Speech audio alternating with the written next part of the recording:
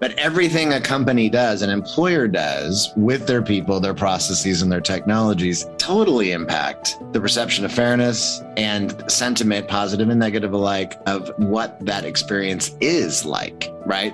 So it's important that you get all that stuff right, whether the candidates really care or not.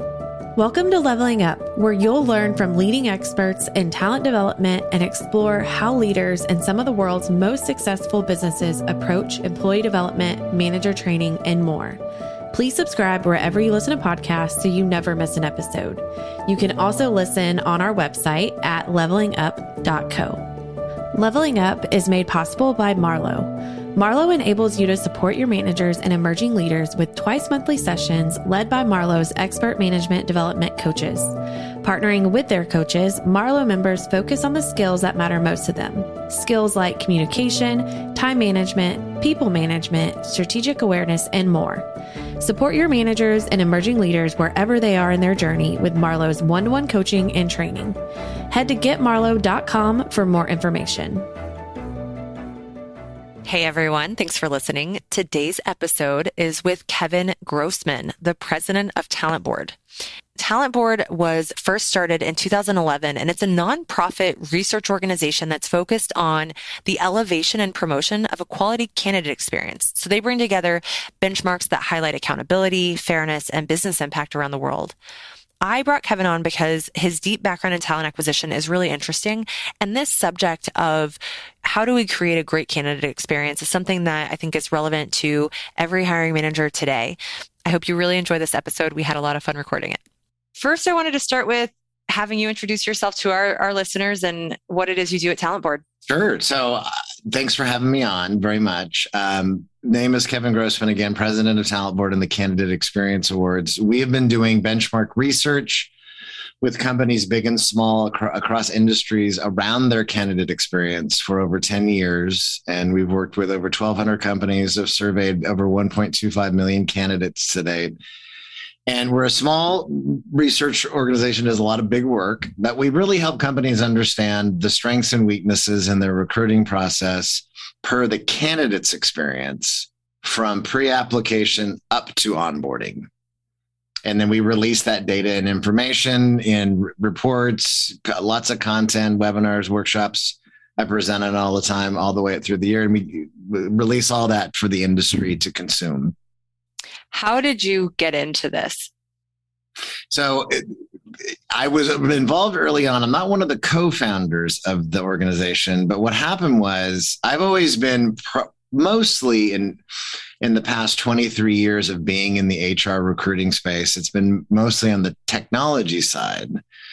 So on the vendor solution provider side. And way back when Talent Board was first founded, it was very volunteer driven. So they were asking for individuals in the space in different capacities, some practitioners, some influencers, some people who work for vendors like I did. I ran product marketing for some companies for a while and in the recruitment space. Anyway, to help kind of be a part of this early iteration of the research we were doing and to review the data and write up the different pieces of the data. And so I was involved early on. And then just a few years after that, they realized that, this program has legs. There's more companies that would like to benchmark their candidate experience. We need somebody to help because they all had their own firms they were running, the founders. And so I came on board, and it's been over now 7 years and plus and counting, and have never left. So it's our mission of helping companies to elevate and promote a quality candidate experience. We're very passionate about. And we're going to get completely into it because, of course, there are the buzzwords of great resignation and, yes, the shift in people moving to new organizations. But it's bigger than that, right? Right now we're seeing the whole world transition in whether it's COVID or other geopolitical challenges, right? There's a lot going on and people are trying to figure out what matters to them. And so you're kind of front and center of what makes an organization successful as they retain their employees, but also how do they attract these new people to the organization?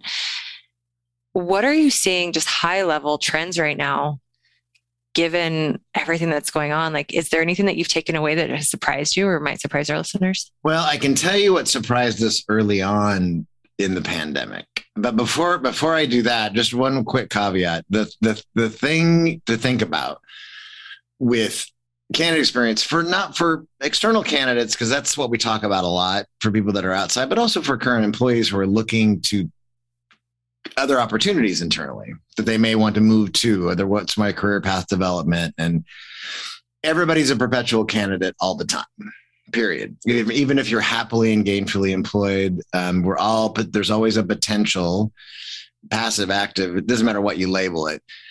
And job candidates only care about one thing, that is getting the job. They don't care about anything else. They don't care about the people that are running your recruitment. They don't care about your processes. They don't care about the tech stack, unless they're in the HR recruiting space, right? Tech space. That's an exception, but they don't care about any of that. They only care about getting hired, and most for any given job won't. That's just running the numbers. They're not going to get the job. But everything a company does, an employer does with their people, their processes, and their technologies totally impact the perception of fairness and sentiment, positive and negative alike, of what that experience is like. Right. So it's important that you get all that stuff right, whether the candidates really care or not, because ultimately it does impact if they decide to again apply and try again in the future, refer others. What we found early on in the pandemic is that suddenly, the world, as we all remember painfully, dramatically changed. And we suddenly were in this lockdown and we couldn't have in-person interviews anymore. We couldn't onboard people in person. I mean, even with companies that had remote hiring going on, it was still a fraction of what it is now still. So employers were put into this kind of space of like, we have to be more transparent about what's happening because it's just crazy town. We may have to furlough and lay off people, and which happened later on in that first year. They stopped hiring, candidates, even start dates were pushed out. And some jobs were taken away. And so what do we have to keep telling our candidates? This is what we're trying to do to keep things moving and the business alive. What do we tell our employees about what we're doing and keep the business alive? So, and candidates in that first year, because there were a lot of people that lost their jobs, were more forgiving of the process. So what we found that we weren't expecting was that what we called the resentment rate. So there's always in our data every year, there's a percentage of candidates who say, I'm never going to do anything with you again. The employer, like, you suck. I don't want to ever apply again, refer others. That decreased dramatically in that year because of those things that I'm highlighting.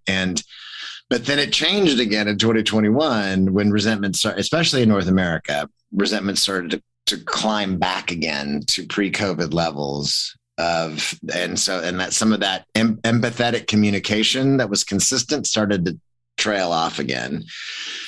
The big picture. So that's what we found. And the candidates, especially in North America, a little bit in EMEA, but not in APAC and Latin America, because there's about those regions, there's countries in those regions of Latin America and APAC that candidates are not as comfortable sharing negative feedback. It's a cultural thing. What's the reason for it? They're uncomfortable sharing negative feedback. I don't like feeling like I don't want it to have any repercussions on me if I'm saying, even if it's anonymous, something negative about a company that I was trying to work for. In North America, particularly the United States of America, we are the most vocal, angriest candidates in the world. And I say that kind of deadpan with a little humor in my eye, but it's very true. It's very true in North America. But that's what we saw come out. We'll see. Right now, we're collecting data for this year in 2022, so we won't have the benchmarks for a few months, but we'll see where that goes. But that's what we saw that was gained and what was lost again. This is fascinating. I have so many questions. Ask. You said earlier that candidates only care about getting the job. And I know you were simplifying it as they don't really need to know your details. But I am curious about the candidates who should get the job, right? The company wants to hire them, but because they messed up the candidate experience so badly, in the end, the candidate gets lost. Do you track what percentage of candidates kind of pass on a job offer because of the candidate experience? We do. I don't have that, some of that data handy. We have, there are candidates. If we could ask hundreds of questions of the candidates, we would, and then we would never get a survey answered. So we do ask, though, about if they decline offers.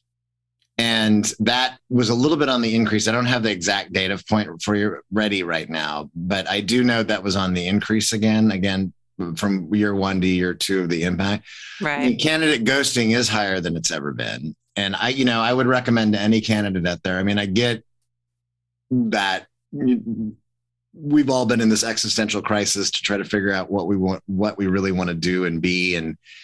But I would never recommend a candidate to ghost, because at some point the market will not be a candidate market anymore, and it will swing back again. And, employers will hold most of the cards again at some point. When that might not change for a while, but we do have decline offers, but not, and withdraw. And here's something that relates to what you're asking me. So we do ask candidates if different stage-based questions, right? And obviously most, we would argue, because we see it in our data, 50 to 60% of the candidates in our data researched and applied, and that was the end of the road. That was it. Most of them, disposition, or they never hear back at that point. There's a much smaller tier that gets screens, assessed, interviewed, made offers to, and hired. Then there's a percentage of those candidates who withdraw.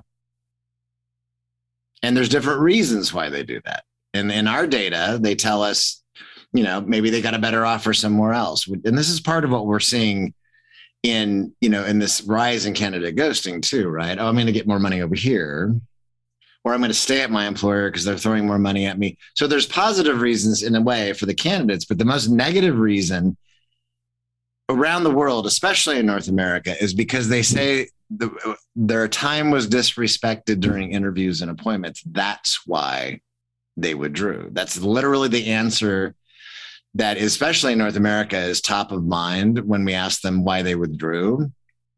Communication dysfunction is another one too. And then disparity in salary and benefits, which makes sense. But it's that disruption during screening, interviewing, appointments. Even imagine, like right now, you and I, we were talking to each other and we're looking at each other, but I'm not looking at you. I'm looking at my camera. If I looked at you in the eyes, I'm looking down here, right? So it's not like being in person. So that's distracting. And that's why we've had this real thing of Zoom fatigue, right? Because we're like, it sucks. By the way, I'm done looking at myself on video, right? All the time.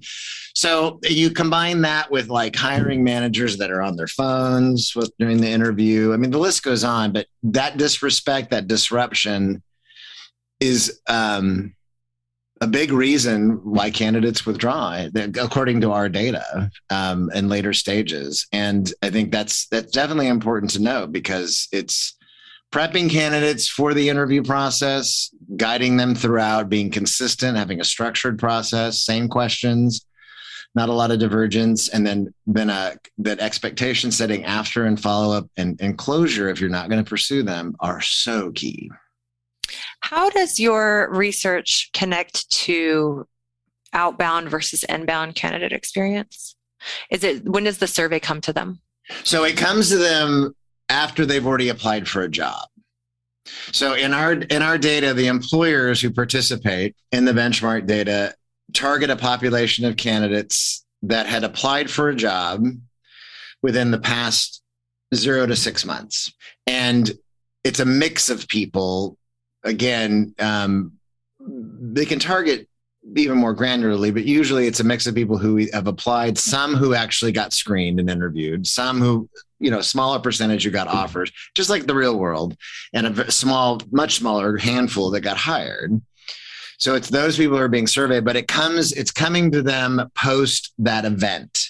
Now, some of them could still be in process when they answered the survey, and we can see that in their answers.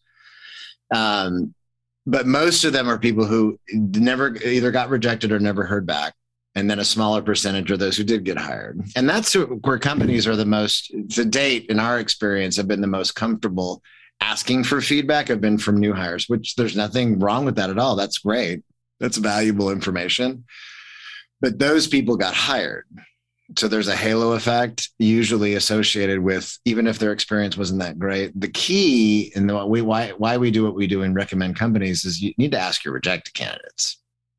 Because even we find that the best experience that they may have had, you were consistent with your communication, your expectation setting, your transparency, and they make it here, they make it there. And then you tell them, thank you, we're just not going to pursue you at this time.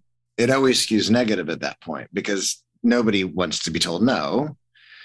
But what we find, but they still rate the company higher than if it was a truly horrible experience at the end of the day. And that's the potential business impact over time by the sheer volume of people you're not hiring.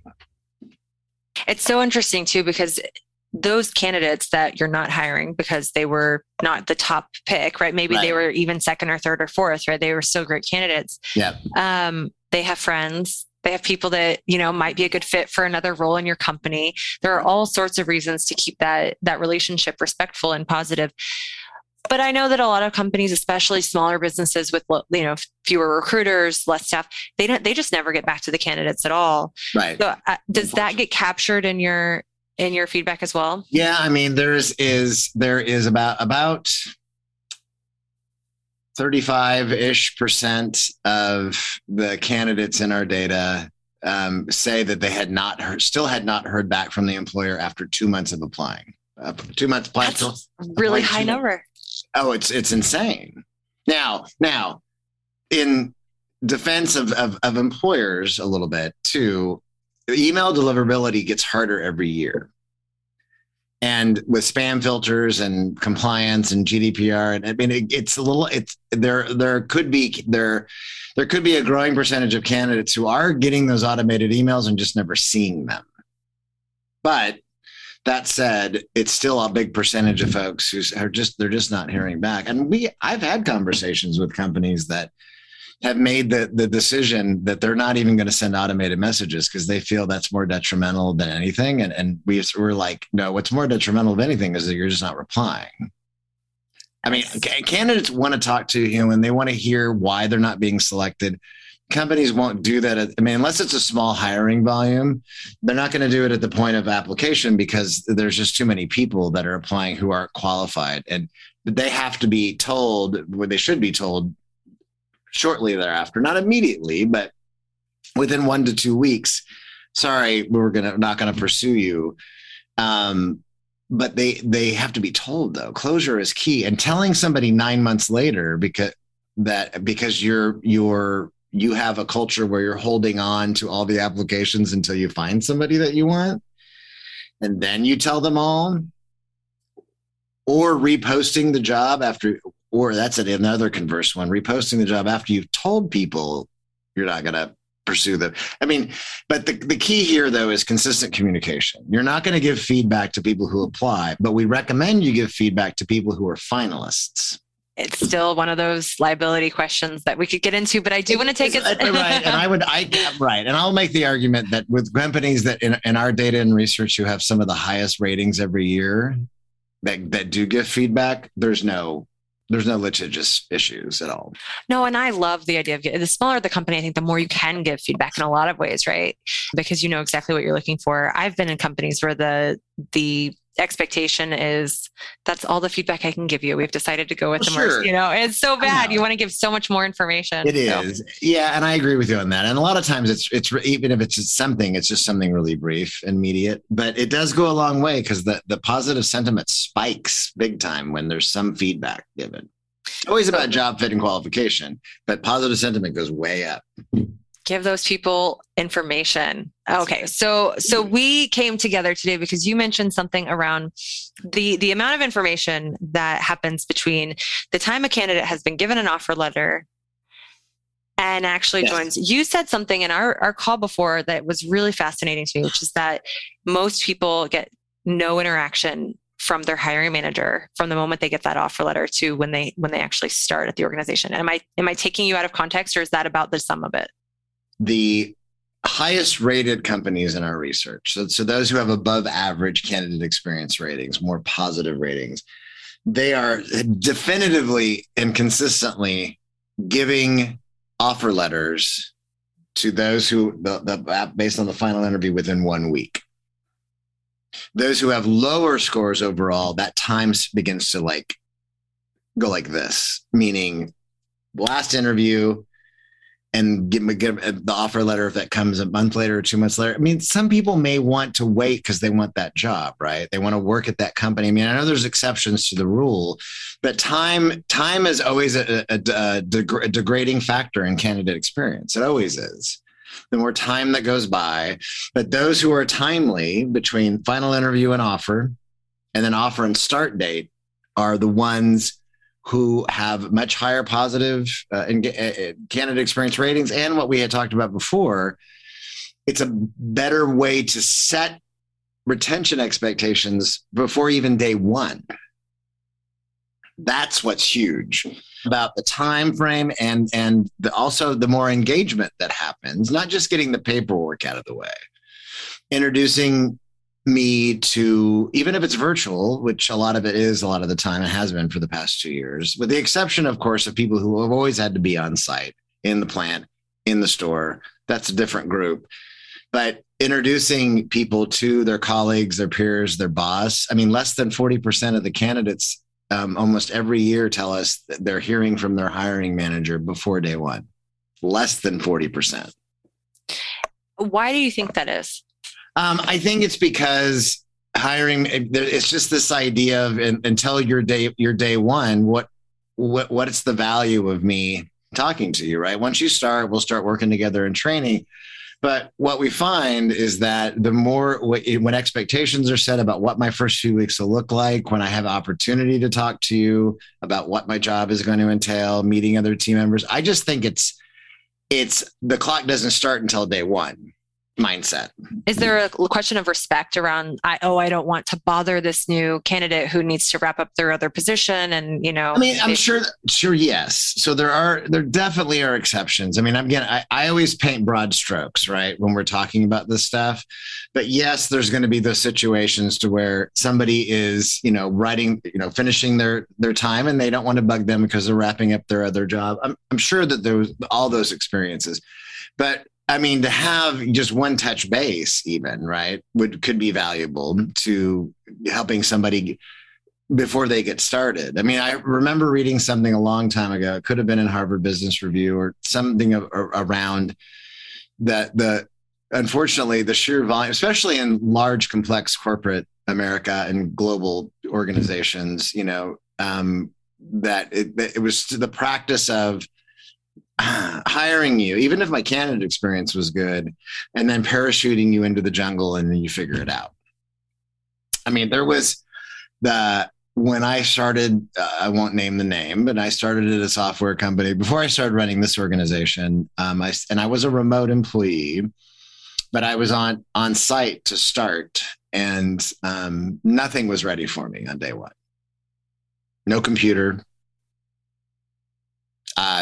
A few meetings, maybe with team members and a boss, and just a lot of twiddling my thumbs on day one. And companies that understand it and get it, and that's extremely important for new hires to have that kind of structured and engagement prior to day one, because we know again in our data that when that does happen, there's a much higher level of positive sentiment out of the gate before I even start. The more stuff that happens, it's just not paperwork driven before day one. The more engagement I get, immersing me in culture, introducing me to teammates, talking to my manager, maybe there's, now that some people are going back in the office, maybe there's off-sites that happen even before I start. I mean, it can all really help solidify the retention out of the gate, as long as the consistency continues as an employee too. That's the thing that makes a difference, because it could be it's a great engagement experience and then my first month is hell. But that's all, that's not what we're measuring anyway. That's people who are measuring employee experience. But that's what we see in our data. It really is a much higher level of positive sentiment when those things are happening, the engagement's happening before I start. It's a really interesting subject. When you talk about this entire employee life cycle, when you're going through that interview process, even before the job is posted, the hiring manager is really excited to get this role filled, right? They probably have a backfill. They're trying to get somebody in this position. So they're highly motivated to make sure somebody wants to join the company, and they want to find the best person possible, rose-colored glasses, right? Yeah. Starting to see. Meanwhile, you have a candidate who wants a job. Yep. And so that interview process is inherently biased toward two people who are looking for a reason to work together, as long as there's a general fit already. And so I'm also kind of broad strokes generalizing here, but the takeaway that we saw, and we're still seeing, is when you come in, you kind of come into this honeymoon period expecting a role that's maybe different, right? That they sold to you, sold to them, and now and so that prep time before you get onboarded, and then that first 2 to 3 weeks of onboarding, is such a great opportunity to level set and say okay, let's figure each other out and make sure that we really did sign up for the same thing. And often it gets completely neglected, and before you know it, you're 3 months in, wondering if you're up for the job, or conversely wondering what you got yourself into. How often do you find that low sentiment of candidate experience for company also equates to high turnover of employees down the road? I don't have that data because we're not directly measuring that. But I would argue that the internal candidate experience, i.e. being an employee, especially if I'm in the process, if I want to do something else inside the organization, does tend to skew a little bit higher when positively, meaning in our data, because we do have most of the data is actually external, but there is 15-20% that is internal candidates, employees that are answering the survey, and their positive ratings tend to be a little bit higher than the external candidates, which technically it should be, because you want to be fair to all candidates, but you also want to make sure that you're definitely nurturing your employees and to keep them. But we don't have that particular data. But I mean, so there's an argument. I mean, remember a few years ago, everybody was talking smack about all of the news about how toxic Amazon was to work at, right? Just, it's a horrible company. They chew you up, they spit you out. And yet there's a lot of people who want to work at Amazon, right? I mean, and for a lot of variety of different reasons. I mean, I think that there are people who will self-select out based on having a poor experience or hearing about a poor experience from colleagues and friends. And there are those who still say, I want to work there. I'm going to do it. And, but definitely, just having a poor candidate experience, I would argue, and again, I don't have the data to connect the dots in our data, but that it is definitely impacts retention. Because usually what happens is that companies that are really poor with communication and feedback loops during the recruiting and hiring process, I would argue probably aren't very good once I'm on board either. That may not be the case always. But again, it's not something I can definitively quote on because we don't measure that beyond day one. So that's fair. Yeah, no, that's a fair question.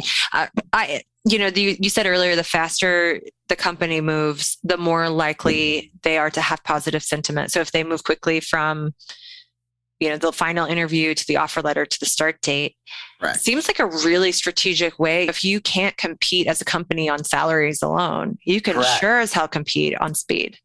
Well, speed, and also, everything now, right, that a lot of candidates who have the ability to be flexible in where they work and how they work and when they work, and companies that are looking for those individuals. Speed is a big thing, but flexibility is very much a big draw right now. And they're speaking again of the Amazons and the Apples and the Facebooks. I mean, when when, in the past, I don't know, a few months, 6 months, when base salaries for like developers go from 180 to 350, smaller companies trying to hire those same people there's no way they can compete on the payroll for that. It's just not.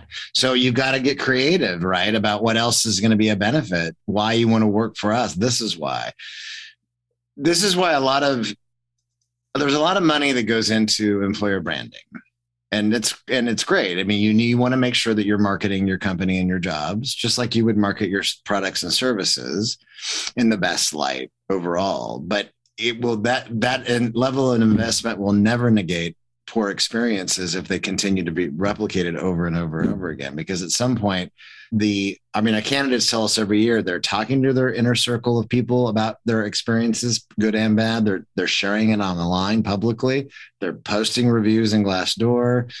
That stuff gets out there. The candidates will find it and see it, and they'll ask their colleagues and their friends.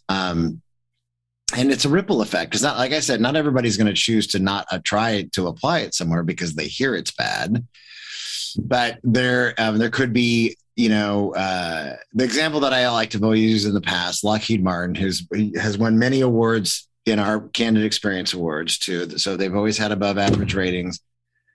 And not every company gets it right all the time. But let's just hypothetically speaking, let's say I'm an engineer and I applied at Lockheed Martin and it was crummy experience, horrible.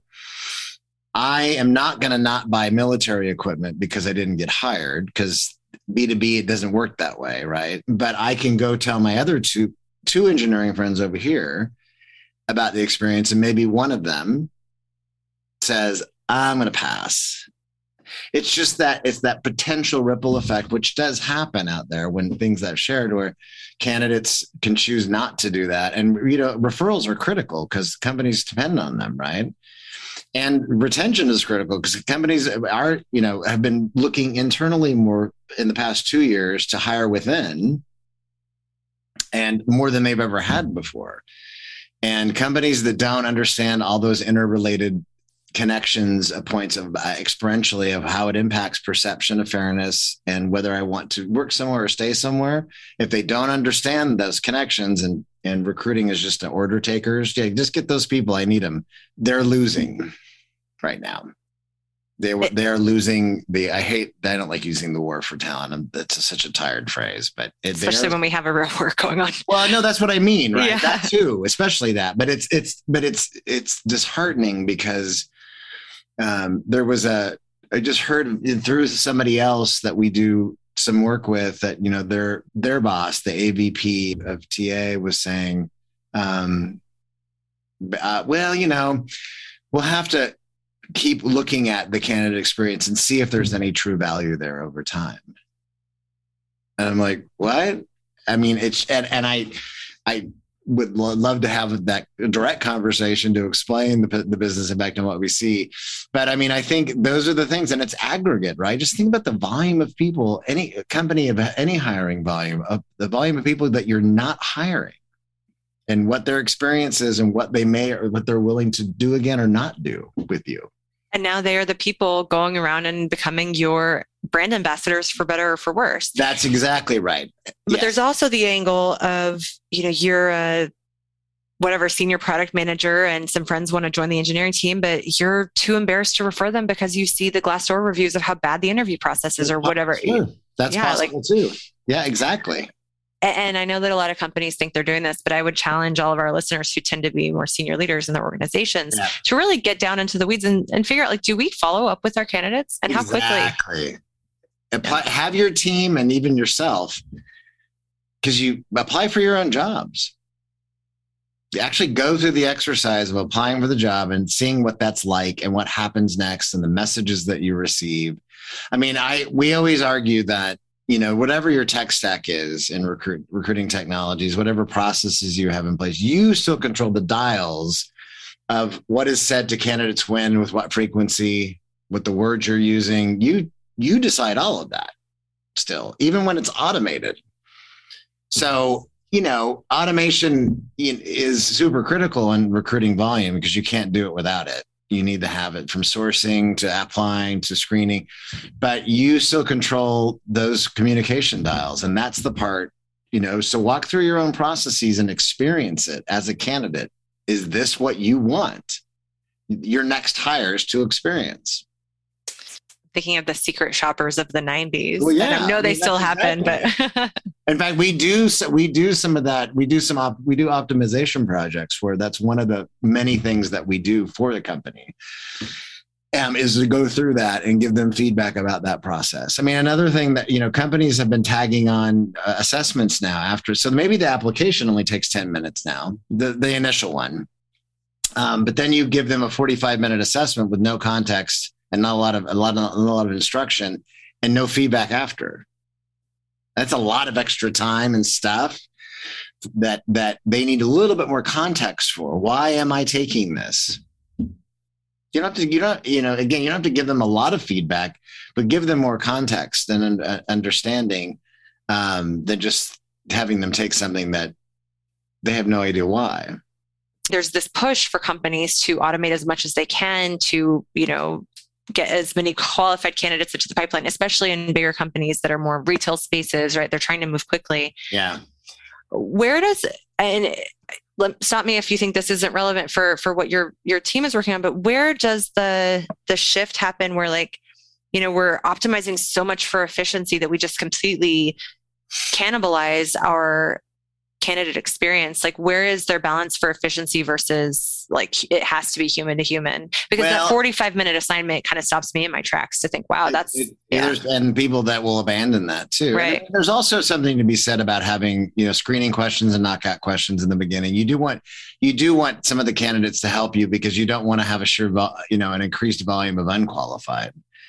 So I get all that, but I think that it is the fact that you want the candidates again to have understanding and context about the hoops that you're having them jump through. But what is the backbone differentiator year after year in our research is consistent communication that's automated on the front end, because it's going to be a lot of automation, especially for high volume, through human interaction. And remember that the people who are getting more human interaction are the ones who are actually getting screened and interviewed. That doesn't happen for everybody. The majority of people research and apply, and that's the end of the road, period. And so that's a very limited experience. And it is an uphill battle for many employers. Even when they do turn their dials and try to make adjustments and improve their communications, it's still automated. It's not a human. But the key thing, though, is to be clear. If somebody applies for a job and they're not qualified, tell them within 1 to 2 weeks. Don't hold on to them until you fill that job, because they're not going to magically transform and be the right person. Now, unfortunately, it is true that technology can help screen qualified people out too, which is something that the industry continues to work on, right? For automated matching that's going on in AI-related technologies. But people get screened out, unfortunately, too, that could be qualified. But humans aren't, for large, complex organizations, they're not humans aren't screening every resume. There's no way they could do it on their applications. But communication is still critical no matter what. Tell me what's happened. Acknowledge that I'm interested in your job. Communicate with me. Give me closure. Period. You're still going to get negative sentiment because you're rejecting a lot more people. But I'm telling you, it still goes a long way when you're just super clear about it. Love it. We're about out of time here, but I wonder, what are the resources that you recommend our talent acquisition leaders and talent development leaders lean on, with either within your website or read our research for sure. Download our research, which is free to download, and all the proven practices. There's case studies, because companies don't do everything right all the time. Even the highest rated companies in our research, but they're doing a lot of things more often consistently over time. Shorter applications, expectation setting, structured interviews, timely offers after interview, all those things. So I definitely download our research and read it. And a little book plug. I've got a book coming out about just this very stuff in early June, about the business impact of candidate experience, and with a practitioner that I co-wrote it with. So it's the combination of our research and everyday stuff that you need to do in recruiting and what the recommendations are and how to be more consistent over time. The hardest thing we see with companies every year, even if they may read our research, they may look at best practices, proven practices, they may implement a couple of things to make some improvements, it's sustaining that over time. That's the hardest thing because there's always business impacts. Who plans for a pandemic? Right? Nobody did. We weren't ready for that impact. But yet there could be leadership changes on your team, new CEO, that changes dynamics. You could have recruiting changes on your team. Maybe you're part of merger or acquisition activity. All of these things that impact the business impacts recruiting and hiring. When it's a downturn, recruiting's the first to go. And when it's an upturn, it's the first to come back frenetically. And so it's hard to sustain quality candidate experience over time. It is. Where can our listeners find your book? Within the next month at thetalentboard.org. We'll make sure to update our show notes with that link as soon as it's ready. Yeah. Kevin, thank you so much for sharing all of your perspective and insights. I know there's a lot of research our listeners can find. Thetalentboard.org. Yes. Links are in the show notes. Check it out. I appreciate you making the time to speak with me. Thank you so much. Appreciate it. Thanks for listening. If you enjoyed this episode, please subscribe wherever you listen to podcasts on Stitcher, Spotify, or Apple Podcasts. Head over to levelingup.co to join our newsletter and to find past episodes.